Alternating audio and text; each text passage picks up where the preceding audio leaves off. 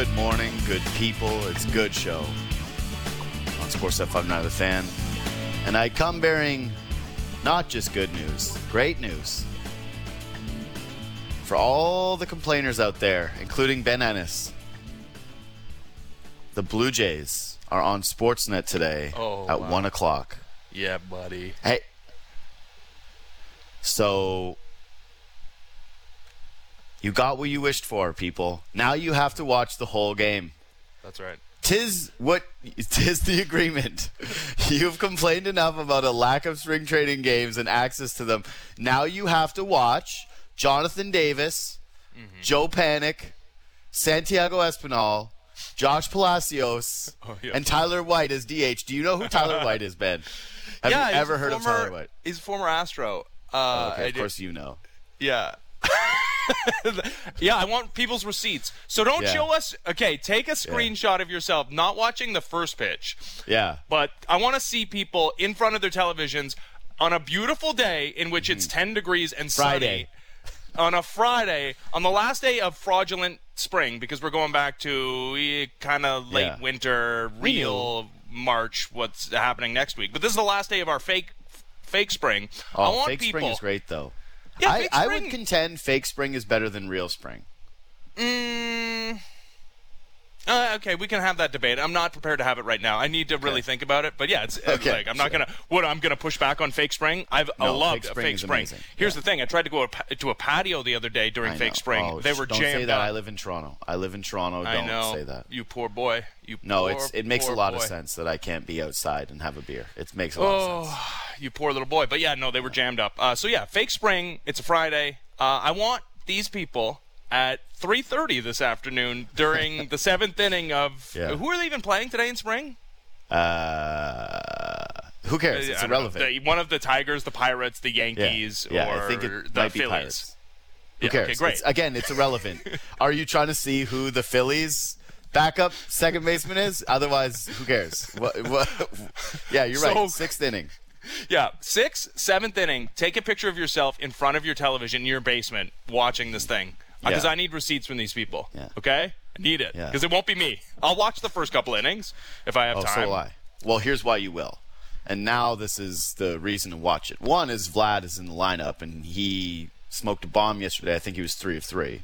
Three exit velocities over 100 miles an hour for him yesterday. Yeah. So you're watching because Vlad is hot. There might be some placata. And, I just think that you want to see him swing the bat right now. But the real reason is Thomas Hatch is starting. And if you're Ben Ennis and you're in the Thomas Hatch Club, or as you want to say, hatch the egg, as Sam McKee patented. No. He says when Thomas Hatch would come out of the bullpen, or he would want him to come out of the bullpen, he would scream, hatch the egg.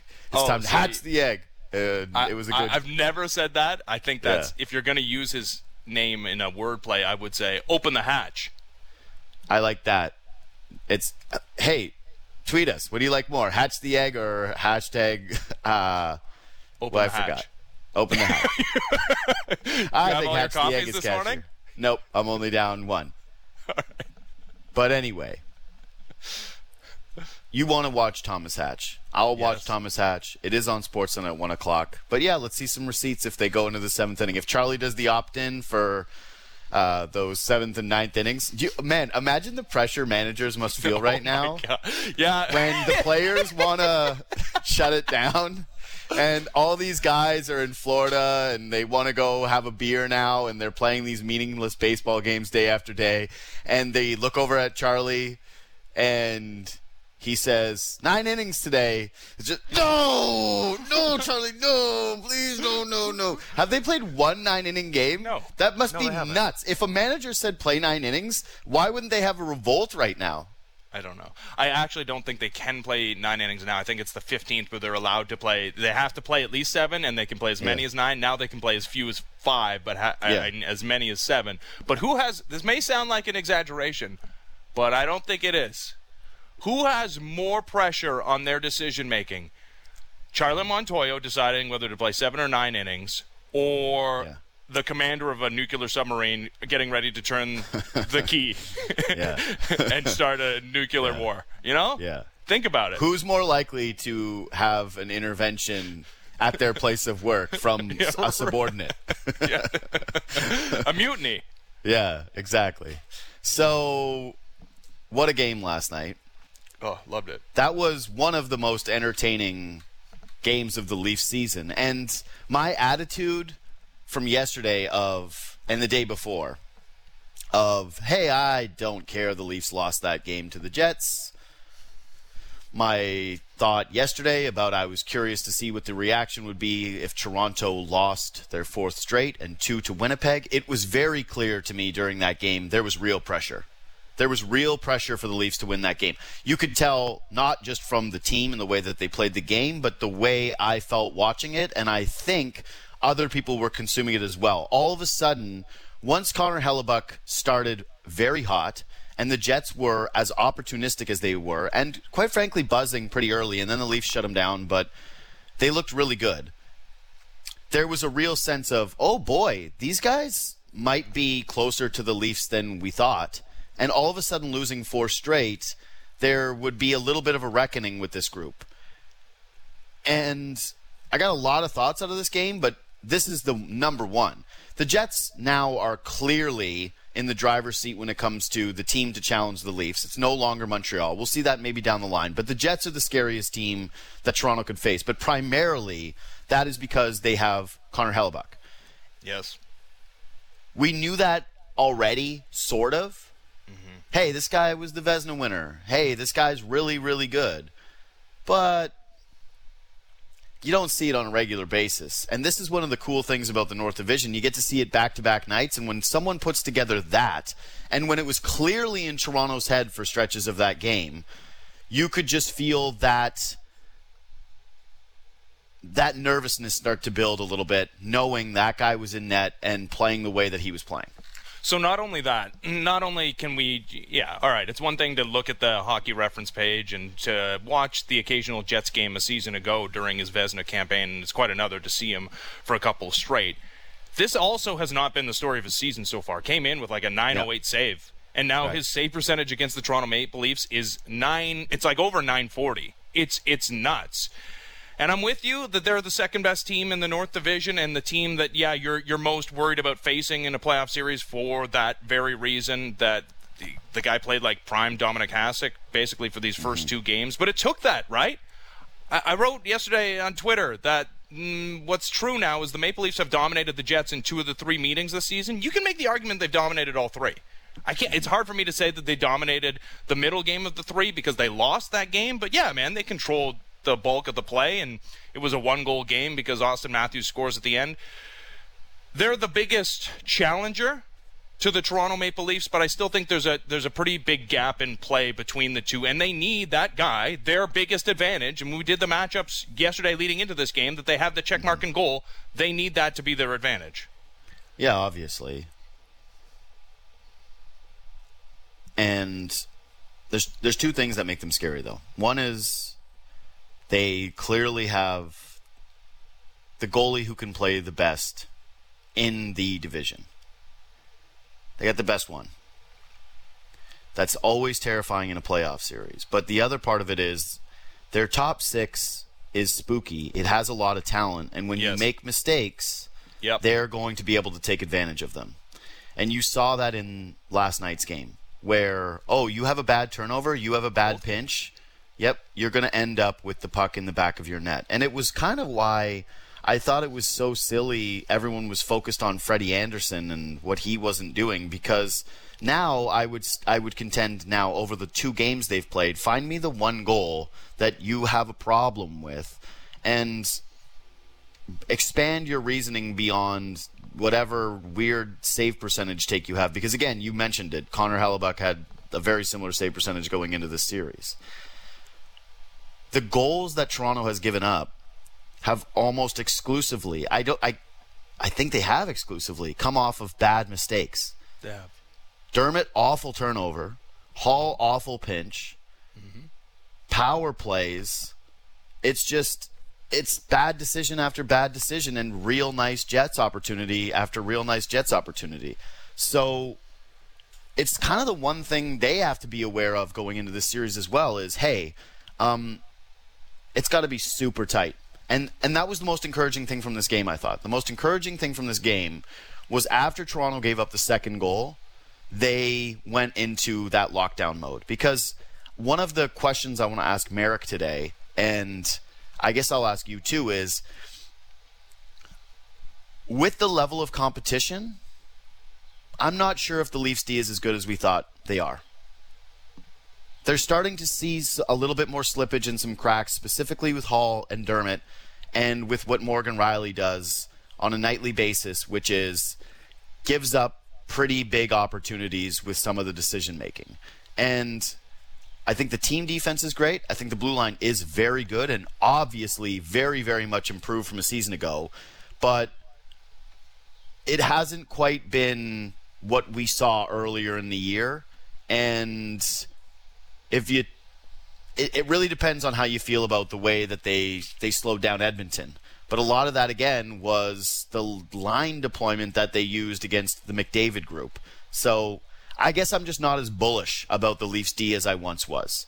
Well, it was it was a little bit of getting the bends, right, compared to what we've seen on that blue line the last couple of years with the Cody Cece's of the world and seeing what they can trot out there this year.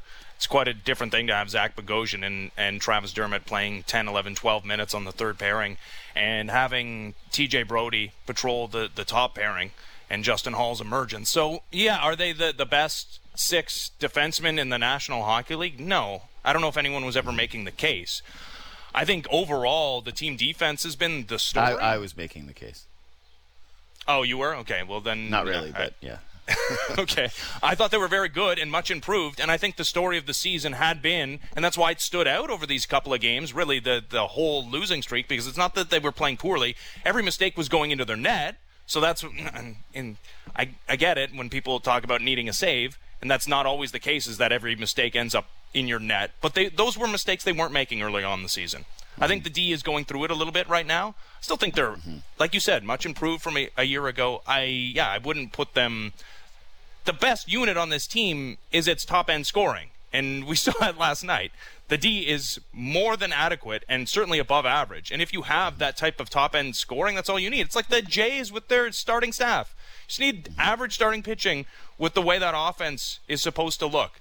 Maple Leafs need average to slightly above average defense pairings and pair that with the incredible top-end talent, and you've got a first-place team, which they have. Right.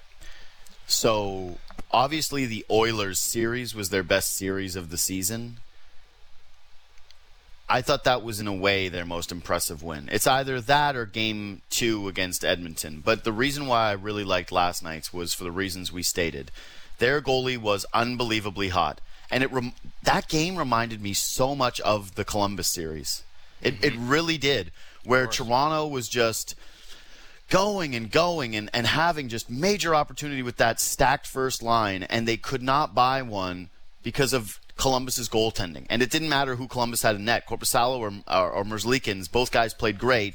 And Toronto at times looked a little rushed in that series against Columbus, if you look back at it. There's moments where I think when you watch a team facing a super hot goalie who's just coming up with incredible save after incredible save, and then there's even moments where Nylander gets stuffed on the one and then he bats it out of the air. It wouldn't have been a high sticking. It's a beautiful play by him. Yeah. But it just rolls that 2 inches where that's not Hellebuyck, that's just bad luck, where it goes over the crossbar. And you're thinking, man, that stinks. And everybody looked like for a moment or two that they were either shooting just a little too quickly or making a play a little too fast, because you're hoping to just jam it past the goalie. Just get something on net. Let's just keep firing pucks on this guy. Let's just get them towards the net. Let's hope he makes a mistake. It did pay off, because that's the Ilya Mikheyev goal, essentially. He just gets it on net very, very quickly, and it's not a hard shot. It's not a good shot, but it makes its way through. Eventually, you find one. But they started to be a little bit more patient, I thought anyways, once they tied the game. And they overcame twice the being behind, and then also finding a way. I know it's overtime, and that's not going to be the case in the playoffs. The Matthews goal was, I made out a noise. I fell out of my bed. I was not kidding when I said I fell out of my bed, and my wife was like drifting off to sleep, and she's like, "What happened?" And I literally like fell out of the bed. I made a noise that was something like, "Oh, whoa, oh." That was by myself. Explicit. There should have been a warning before you. I don't need to have that in my memory. All I know is it invoked a very visceral reaction from me. And yeah, I love when there's a goal that beautiful when the phone blows up. But either way, I thought that we've done this thing about toughness over and over and over again with this team. Is this team tough? Is this team tough? Is this team tough? That is toughness. Sticking with it, not fading away, making sure that once you make a mistake, you don't let the same mistake happen again, and persevering with the way that you play. So if you're looking for fights as toughness, or whether or not they get in a scrum after someone bumps Frederik Andersen, I want those things too. But that to me was exactly what you're looking for from this group when we're looking for things like maturity and toughness, the two buzzwords coming into this season. It cannot be overstated, that toughness, because you, for the first time in the Sheldon Keefe tenure, have lost 3 in a row in regulation, and it's happening during the season, in which people are just dying for an opportunity to tell you you're not as good as your newspaper clippings have portended that you are. And you're trailing in a game against the Vezina, defending Vezina champion. You're playing maybe one of your best offensive games in weeks and weeks and weeks, and William Nylander's having this incredible game even before the goal, and you can't score. And then you do score, and then you take the lead, and then you give it up again in the final couple of minutes on a deflected goal with a 6-on-5. The toughness, you can call it toughness, you can call it intestinal fortitude, you can talk about the mentality that it takes. And you're right. It felt so much like game after game in that Columbus series to not get frustrated, to not, as I mentioned yesterday, get outside of your thing that has made you so good this season, being patient, not giving up odd man rushes because you're throwing everything into your offense, to stick with it and to be rewarded with a victory. I felt the same way. So yeah, great win for the Leafs. Important win for the Leafs. More important in the moment, it felt, than leading into the game. And maybe it was because yesterday we were so focused on the anniversary of the Rudy Gobert game or whatever, but it felt bigger when they went down 2-1 to me. And all of a sudden I thought, oh boy, this doesn't feel very good for them. This feels like it could be a problem. A couple of other quick notes from it. One is obviously Tavares and Nylander have started to figure it out. I would say. The Tavares setup on the game-tying goal was better than the Matthews finish. And I should have had the same reaction to it because it was awesome. And Nylander all night. I've said this already. I said it with Born on Monday, and it's now continued through to Friday. I think this is the longest stretch of Nylander's career where he's played this way, where it's been game in, game out consistency from him. And it does coincide with the Sheldon Keefe, hey, this guy has to realize why people view him this way. That part of it is on William Nylander. It's one thing when it's in the media. It's one thing when it's on a Twitter debate. It's another when your head coach says, hey, there's reasons why you're the debated guy. So figure it out. And since then, he's been spectacular. And last night, same thing, where you're watching him and he feels as though he is the second most threatening guy to score behind Matthews. They've been incredible. The other note, Hyman up on the top line. It felt like the Columbus series again, in that the top line was so dominant.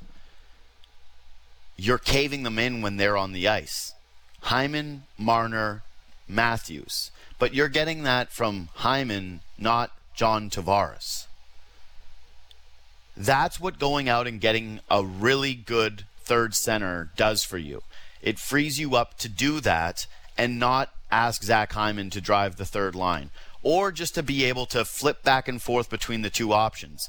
Because in a game where Toronto was really struggling to score and they were facing a red-hot goaltender, which is what can happen in the postseason, that's what you're going to want to do. And Sheldon Keefe's already proven that that's the idea, or that's one of his philosophies. He believes when you're struggling to score, put your best guys together. And with Thornton getting bumped down to line 2, I kept feeling the same way about what they're going to add, which is the third line played well. Mikheyev gets the goal. I thought Engvall was good again, but you're still trying to add someone to that line. I know that top 6 forward, someone else, like I mentioned Philip Forsberg, clearly that's your number one priority. But if you can just find a way to get another guy who can drive a line on that third line that frees you up to put Hyman up top, I think it's critical. I really do. It really felt like there were times, and it was not into the third period when they were chasing the game that Hyman was playing on that top line. Like, they were doing it in the first period. And it felt like he was dominating. But he was getting double shifted too, because he was going out there with the Matthews line. There would be the Tavares line. Then he would come back out there with Mikheyev. And how can you argue with the way he's playing right now? I don't think you can. Actually, it's funny because someone tried to argue with me when we did the thing about how he's twice as valuable as Alex Kerfoot. Someone brought up to me, but the GAR of the two of them over the last... I thought to myself, this is the most nuts thing you can possibly say. Please don't pick this battle. This is a wild battle. He's one of their best players right now, and it's just proving night in, night out. And yeah, good players get better when they play with those, like that type of talent, Matthews and Marner. But I really did think there were some shifts where Hyman was just dominant. And yeah, I'm just very happy for our boy Mikheyev, who may have broken the curse. If you break the curse like that, of course that's how he scores, right? He's got all these A1 opportunities, and then he kind of flutters a soft wrister onto the hottest goalie on the planet, and it has eyes and it finds its way in. Anyway, playoff-style win for the Leafs, some ramping down of the pressure, but I think it will feel like a really big game on Saturday night. Hey, who comes out on top? The Jets right now, can you get the regulation win and make it the true win for the Leafs? We'll see, but this is the best rivalry in the division right now. Our next guest loves TJ Brodie so much, that's what he named his children, TJ and Brodie. It's Jeff Marek of Hockey Central, the NHL on Sportsnet. What's up, Jeff? Good morning. Good morning. How are you? I am well. If you could choose one athlete to name your children after, what would you choose? Because I obviously went with which at that time an obscure defenseman playing in the OHL. I know. With the Barrie Colts, apparently. Yeah, no, that was you. I know it was weird at the time. You just knew. You knew that one day TJ Brodie would suit up for his hometown team and be one of their best free agent acquisitions. I don't know. I grew up a big Pat Borders fan, but guess what? I had no say in the naming of my children. It was basically my wife came up with the list of names, and I was like, I'll veto some if I really like. I don't like blanket. That's not a good idea. But yeah, I want something weird, but not too weird. No, I could not have named one of them Pat or Borders. If you're going after athletes, you got to look for the two first names, right? Assuming that you have the two kids. And now I'm wondering how many families have two boys named Michael and Jordan. Probably a lot. Yeah. And everyone points out, hey, get it, Michael, Jordan, hey, get it. Yeah, thanks. Michael, man. Jordan. Thanks, and man. they always in that order whenever you call the two boys. Right. It's never Jordan, Michael. What? No, They would be confused. They'd probably trip over themselves not understanding what was happening in their household. So yeah, man, that was a good one last night. That was one of the more entertaining games between... I think that was one of the best games for the Leafs all year, where they faced some adversity, they faced a hot goalie. It had a real playoff vibe to it. Am I overreacting? No, they faced an insane goalie last night. Honestly, that was like in the last, however many years, 4 or 5 years in Toronto. Was that not one of the best goaltending performances we've seen? How many breakaways did Hellebuyck stop? Like, it just seemed like the puck was the size of a watermelon for him. And didn't matter who was firing it, everybody. And good shots and clean shots and breakaways. Like, didn't you get, like, I was shocked by the end. Like, I was surprised that the Leafs were able to tie that thing up and win the thing in overtime just because of how good Hellebuyck was playing. Like, that was like an all-world performance last night. High danger shot attempts, 18-4 for the Leafs. Was that the number? 18-4.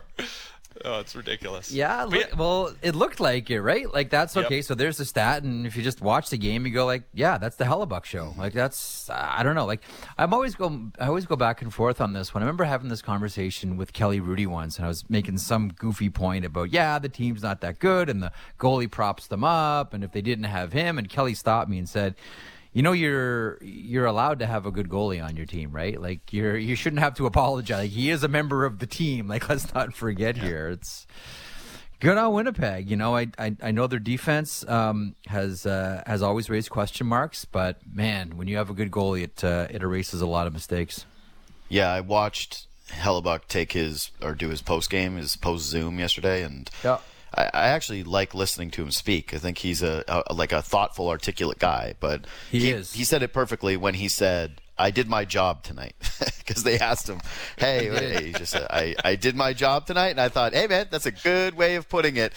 You certainly did. No one's blaming you for that loss." He is a really thoughtful guy, and he's a really intelligent guy. The one issue that Hellebuyck used to face is he used to always sort of get in his own way mentally.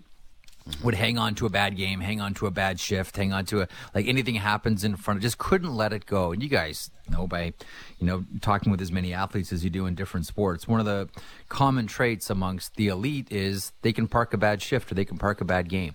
Just like later, like those Tai Chi guys in the park just goes by and forget about it, and then it's gone. He would always hang on to it. I remember talking to someone in Winnipeg once. I'm like, "What's your challenge with the goaltender?" And he's like, "Man, we gotta get him out of his own head. Like, you can actually think too much, especially as a goaltender, and you can outthink yourself." And Hellebuyck was guilty of that.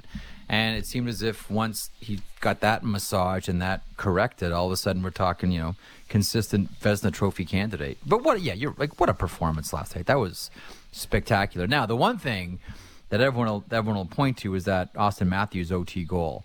Like everybody else, the minute that Matthews pulled that from his backhand to his forehand, I bit. Did you guys bite? The goalie certainly did. Everyone in the world is thinking that guy's shooting. The minute he pulls it from backhand to forehand, he's shooting that thing, right? Yeah. I bit my lip, if you know what I mean. I thought you did in the Buffalo-Pittsburgh game with Zach Aston-Reese and Dylan Cousins. It's rude. I only want nice text messages about the Sabres. Every time.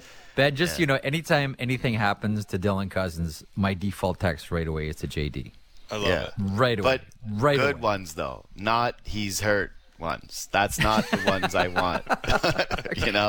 I don't want those ones. You can keep those ones in your pocket. Yeah, you just send me, goal. Oh, he just toe dragged John Marino at the blue line. Yeah. Woo, what a play. Jeff, I knew it was bad, though, because there's a couple people who text me when Dylan Cousins does things, because there's some people from Whitehorse who watch him all the time, obviously, right? Yeah. And I got to watch the Leafs, and the Raptors were on last night. I don't get to watch as much as I wish I could, although it's weird because he plays on the Sabres. Yeah, you don't need to. Everyone is telling you what's happening with him. Exactly, right? You're in a great spot. Yeah, but I knew it was bad when you sent me that, and who says Zach Aston-Reese? I thought it was one of two things. You were being really nice to me and trying to leak that's who the Leafs were getting, and I thought, why? Why would they do that? Or that it was something to do with Cousins. Either he whooped him or something bad happened. And I knew it was bad because it was just your text, and then I was waiting. I didn't even look up what was going on or text you back because I just wanted to wait a couple seconds to see if I was going to get something else from one of my buddies from back home. Nothing. And then I had to do the search because I knew bad things were happening. I will cop to this one, JD. I was being a jerk. Yeah, you were. That because that was just cheese in the trap. Yeah. Because no context, nothing. Here's just random Pittsburgh Penguin play. Why is Marek texting me this? What is? Marek, I thought it was for Colby. I'm busy now. I thought you were texting Colby. I got the Raptors to watch. I got the Leafs. Why are you texting me this stupidity? So I knew what I was doing. I was being a jerk. So, yeah, it's okay. I forgive you because you came on the show today. You mentioned it, though. The goalie is a part of the team, and it's why, to me, the Jets are the scariest opponent for the Leafs. They have guys who can be opportunistic, right? They've got a lot of talent in the top 6, so if you make a mistake like Toronto did last night, they can take advantage of it. But they also have Connor Hellebuyck who can play that way, and that's terrifying. And it's why I was so impressed with Toronto because, you said it.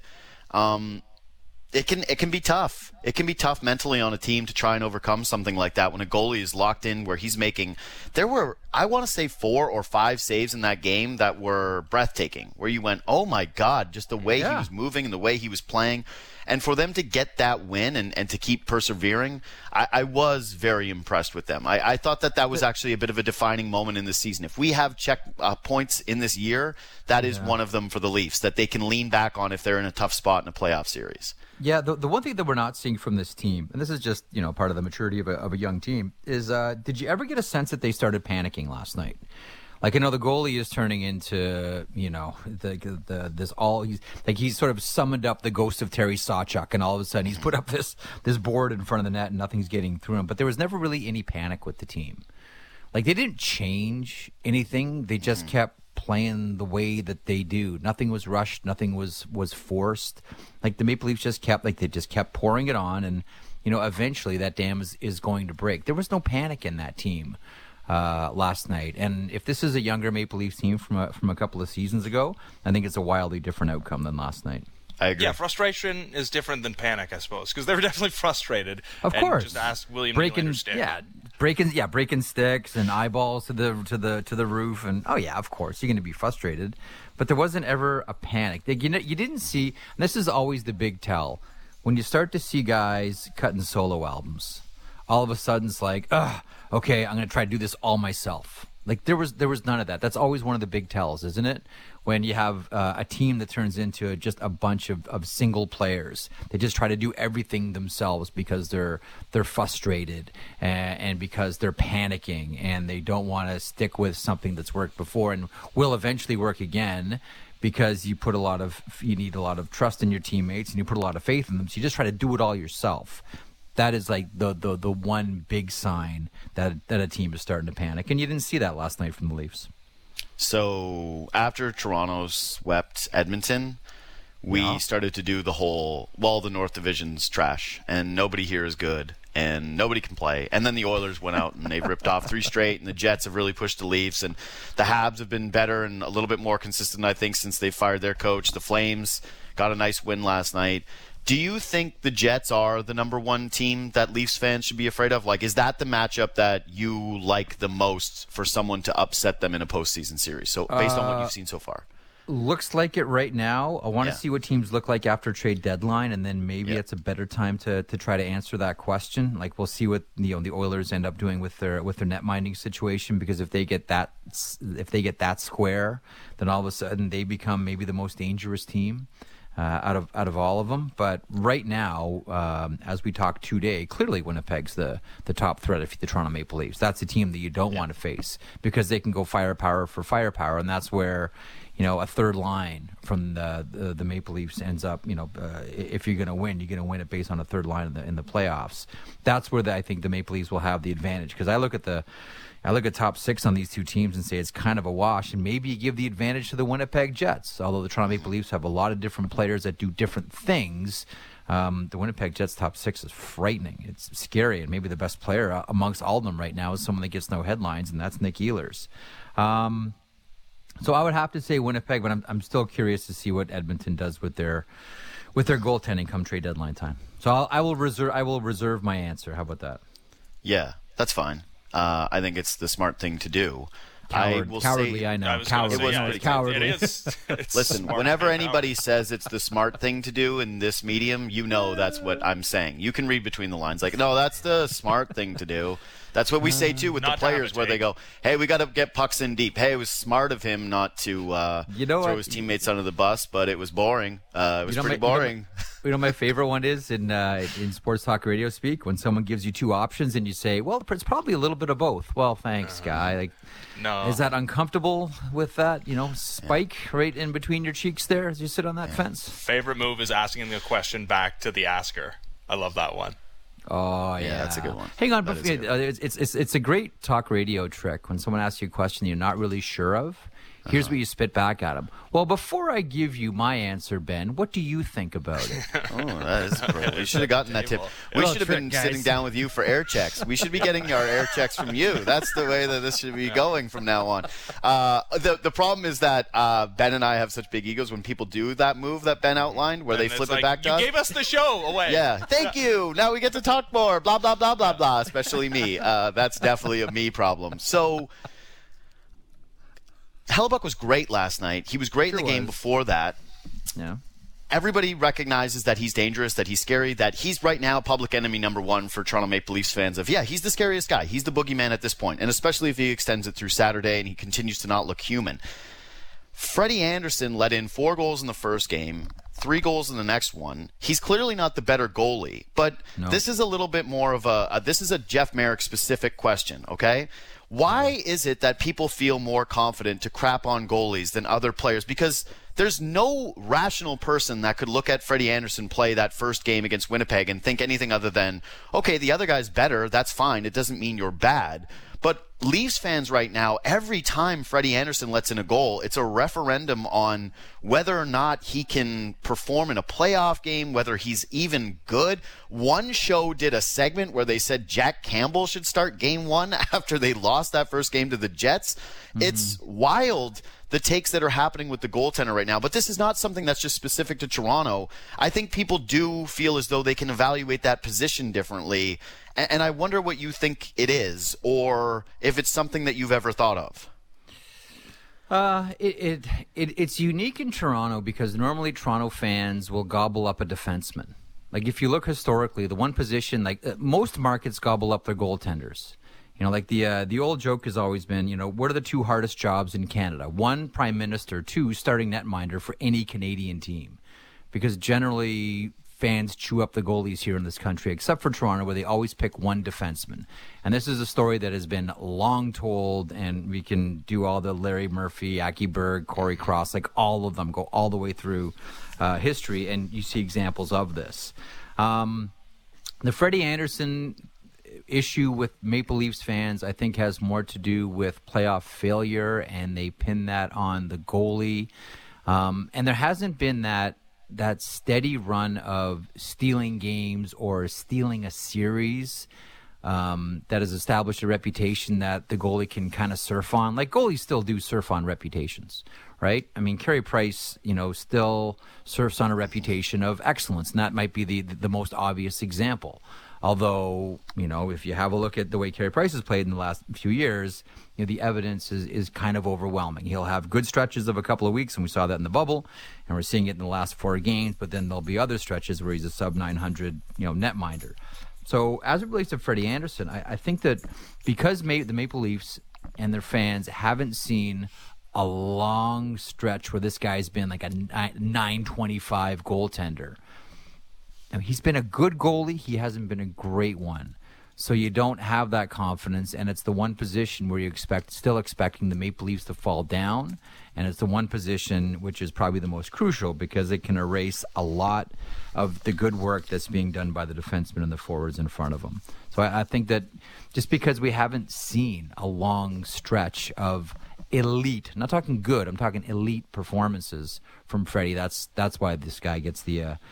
is treated the way that he is in this city. I would say 18-19 was that for Freddie Andersen. And, there were long stretches there where we talked about him not just being in the top 5 in the Vezina conversation, but being maybe the Vezina front runner. And I would also say that I think a lot of Leaf fans have short memories and don't remember what it's like. Those Michael Hutchison starts and the idea of just filtering whoever you could into the backup goaltender role because you needed something better than the shooter-tutor you were getting behind Freddie Andersen. This franchise has had those goalies in the past. And no, is Freddie Andersen Connor Hellebuyck? No, and nobody's making the case that he is, and he makes $5 million. There's no other goalie in the division you'd rather have, and that includes Markstrom.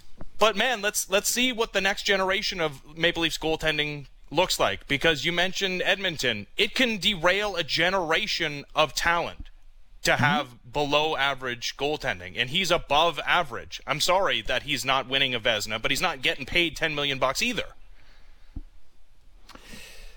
Oh, there's a lot there. Okay. If you're going to, so if you're going to do anything, do you have in your mind a magical save percentage number? 910. No. Here's the thing I've come to with save percentage. I think 910 is low. I think 910 is low. Go ahead, JD. I'm over it. I think that you look at 5-on-5 save percentage now, and that's what you do, because I've come to realize something about this Leafs team is their penalty kill stinks, and nobody's talking about it. And all season long, they haven't been able to kill penalties, and when they put Freddie Andersen in those positions, he struggles. But if you look at it over the course of this regular season, 5-on-5, he's been solid, like really, really good. Some of it has been that the Leafs' blue line has been way better. The team defense is way better. The opponents are not that great. I was actually thinking about this today. That's kind of the one thing where you can look back on the division and the strength of schedule and say, do we feel as confident about how good this team is defensively or the goaltending, given the lack of talent up front with some of these teams? I don't know. But either way, if you look at 5-on-5 statistics, Freddie Andersen has been one of the best goalies in the NHL this year. Like, he's been a top 5 goalie across everything, everywhere. And because he gives up some high-danger opportunities night in, night out on a power play, or when, a guy like Nick Ehlers comes down and picks a corner and goes bar in, and people go, wow, why didn't Freddie have that one? You wish... I have a really tough time drawing the line to this guy's not good enough when he's not making saves that basically we would agree would be leading, Sportsnet Central for the next a month in the plays of the month if he makes a save like that. So I remember talking to one Maple Leafs coach. This is years ago. This is when Ed Belfour was the goalie for the Maple Leafs, and Eddie Belfour would go to all the special teams meetings, specifically penalty kill, and it was quite vocal. And I remember talking to one of the coaches, and I said, "What does Belfour say in penalty kill meetings?" And he says, before the game, when we're doing penalty kill, going over what we're going to do tonight, he always says the exact same thing to everybody. He said, "There's one player on the ice that I need you to eliminate." He said, "As long as you can guarantee me that this one player is not going to shoot, I can handle the other 4. I'll take care of all that. I just need to know in my mind that guy's not going to shoot."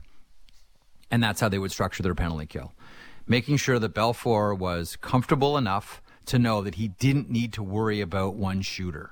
Specifically, just worry about the other 4. I'm not sure how the Maple Leafs do it now, but just hearing you talk about how you insulate your goaltender in the penalty kill, the Belfour one always stuck out to me.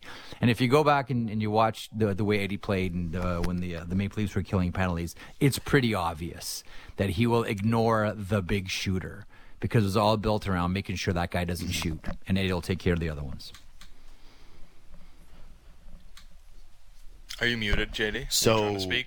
Oh no, you're just... I'm also not trying to say that he's exempt. Okay, he's really delayed. He's going to reconnect. Jeff, I want to get to this because Gary Bettman spoke yesterday, and man, it seemed pretty explicit. I was hoping that there would be a little bit more of a wide berth when he talked about the divisional alignment this season and the possibility of it existing beyond this weirdo year, and it doesn't seem that way, because here's the quote. I think our traditional alignment makes more sense and is more widely accepted. So that's it. It's the North Division this year. We get it 1 year, and maybe not a Canadian hockey fan gets to see it in person. Kind of makes me hopeful that people will push harder to get fans into these buildings if we get more, our needles in arms as we go forward into the spring. But what was your reaction to hearing that? Were you disappointed? Were you surprised? Wasn't surprised. The NHL has sort of been consistent about this one. The North Division is this, necessary experiment that they're going through. Like at the end of it, Seattle's coming in and they have to go to the Pacific, and Arizona's moving to the Central. And the way that they want is they want 4 divisions with an equal amount of teams. That's what the NHL wants, and that's what the Players Association wants. So I wasn't surprised. The thing that does cause you pause if you're the NHL is, I think you look at the North Division and you say to yourself, because now we're all talking about the ESPN deal, what would the next Canadian television deal look like if you could guarantee your primary broadcaster that you will get a Canadian team in the Final Four? how much is that worth to you as a broadcaster? Apparently not enough. Well, it's a lot, but the problem is that you have Seattle coming in and they want even divisions. Yeah, so I wasn't surprised by it. The NHL has been consistent with it, the entire time. There's going to be more divisional play. There's going to be, there will be more, multiple games per city stop for all these teams. But yeah, the Canadian division is just a necessary experiment for this one season. Yeah, I think it's a huge mistake for the NHL to go back to business as usual, because here's the thing, business as usual wasn't going so hot.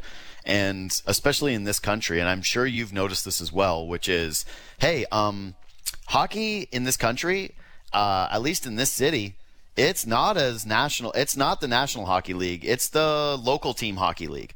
You care about what your team... That's everywhere. That's what I mean. It's a regional sport. It is much closer to baseball than I think we realized when Sportsnet signed that TV deal. When Sportsnet signed that big TV deal, got the national rights, this is the National Hockey League. Everybody in this country cares about all the games. Leaf fans are going to want to watch the Flames. They're going to want to watch Connor McDavid now. All of that. It's not the case. You want to watch your team. There's way too much competition for content now. And people are not going to stay up, and watch hockey for 6 hours in a row in this country. Unless maybe it's at Hockey Night in Canada and you're getting the back-to-back matchup, that's perfect. And if the NHL overlooks this season and basically catering, this isn't just a Canadian thing, it's also an American thing where it probably works out a little bit better, I'm guessing, if you start polling people down in Pittsburgh, that they get these matchups. And everyone understands that if you keep these divisions, you're still playing the other teams. Like, it's not as though the North Division is just playing teams from Canada now. You balance out the schedule. If you're trying to figure out ways where you do more home, like back-to-backs at home, then you kind of mitigate some of the travel stuff. Gary Bettman knows better than me, I guess, and the NHL knows better than me, I guess, but I will say that this makes no sense to me. Yeah, go ahead. Let me ask you this question then. Yeah. You can do it and have the 8 equals, but do you put Seattle in the Canadian division? Yes. Because you want to foster Vancouver. Division. Yeah. You put Seattle in the Canadian division because you want to foster the rivalry between Vancouver and Seattle. Plus, if there's a city where you go to it and it reminds you the most of Canada, it's Seattle. Like, if we did a swap in Canada and the States where we said, okay, we're going to trade a city for a city, how are we going to do this? Toronto would be the city that the States would pick because it resembles the America by far the most. There's nothing even close. And if we Canadians were drafting a city that had to just seamlessly fit with our country, we would take Seattle. A state we would take Washington, but the city we would take Seattle, and it would be a no-brainer. So I actually think it fits. And in fact, I think that Seattle is probably so left-leaning, they would welcome this. They would be thrilled to be a part of Canada. And it's not the Canadian division, it's the North Division. You don't have to change the name. Okay, so we're annexing Seattle here. We're carving it off, and we're making it a part of Canada all of a sudden. It's really close. We have one division that we're carving off horizontally, and all 3 other divisions we're carving off vertically. Mm-hmm. But again, everybody plays everybody else. Do you guys not see an issue with time zones here at all? No, because here's the other part of it.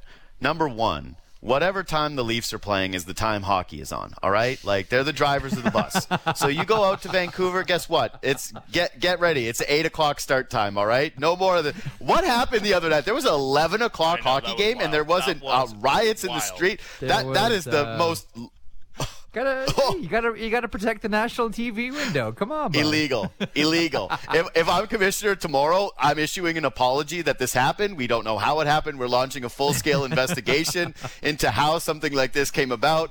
It's offensive to me. It truly is offensive. 11 o'clock. Yes, 11 o'clock. Dropping the puck. That's ridiculous. We had an 8 o'clock start with the Edmonton-Ottawa game, so they're protecting the national window. That's all they're doing. This is standard fare. You know how TV works. No. Ask yourself this. Would the NFL do it? No. So, no. Then it's off the table. 11 o'clock hockey games. My word. No, me and Elliot were the ones that had to stick around to do it. Come on. What'd you care? You're all cuddled up in your jammies and your Dylan Cousins jersey. And that's right, I was. Off to nappy nap time when the game was over. That's what is annoying to me. Here's the thing about why I do this job is I like sports. I want to watch them. put them in time zones where I can watch the sports. I didn't get into this because I thought, what would be fun? Getting paid very little to do a ton of work all the time. That would be awesome.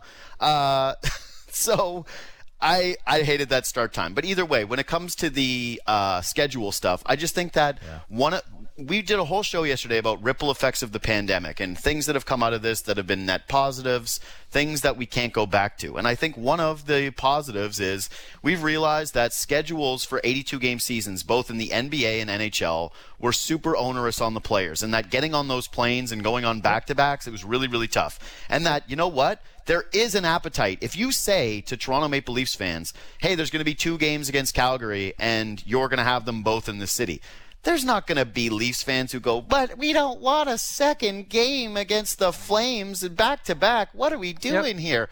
No. You think that they don't want that over more Florida Panthers games? Like, where it's just basically the families of the Florida Panthers players trying to buy tickets to say, no, it's ludicrous. It's fine. You play the 2 games in a city basically every single time whenever you travel to one coast or the other. They've done this before where they schedule West Coast road trips. I don't think it's as prohibitive as we want to make it seem. Like, travel's great. We can accommodate this. I think maybe I'm making too light of it, but I don't think it's as big of a hurdle as the NHL would like us to believe. I do think that is going to happen in the next moving forward here now. Right. Like, it's going to happen anyway. You will play multiple games when you hit a city. It's no longer like, we're going to Jersey for a quick shot, then the next day we're going to be in Philadelphia, and then we're going to go down to Florida for one. Like, those, I think those days are done. I think you're in there, you're playing and a lot of it is, like, at the end of all of this, like, the NHL has a lot of money to make up here. The players are going to be on the hook for $1 billion, right? Because they've capped their escrow right now. So it's not going to be the vets that are aging out of the NHL. It's going to be the kids that are picking up this tab. Thank you very much. But it's going to be about $1 billion. That's why you look at whether it's TV deals or recouping money on, with stickers on helmets. None of that's going to do anything for escrow. None of that's going to do anything for players, and that's going to do anything for the salary cap. That's just recouping money.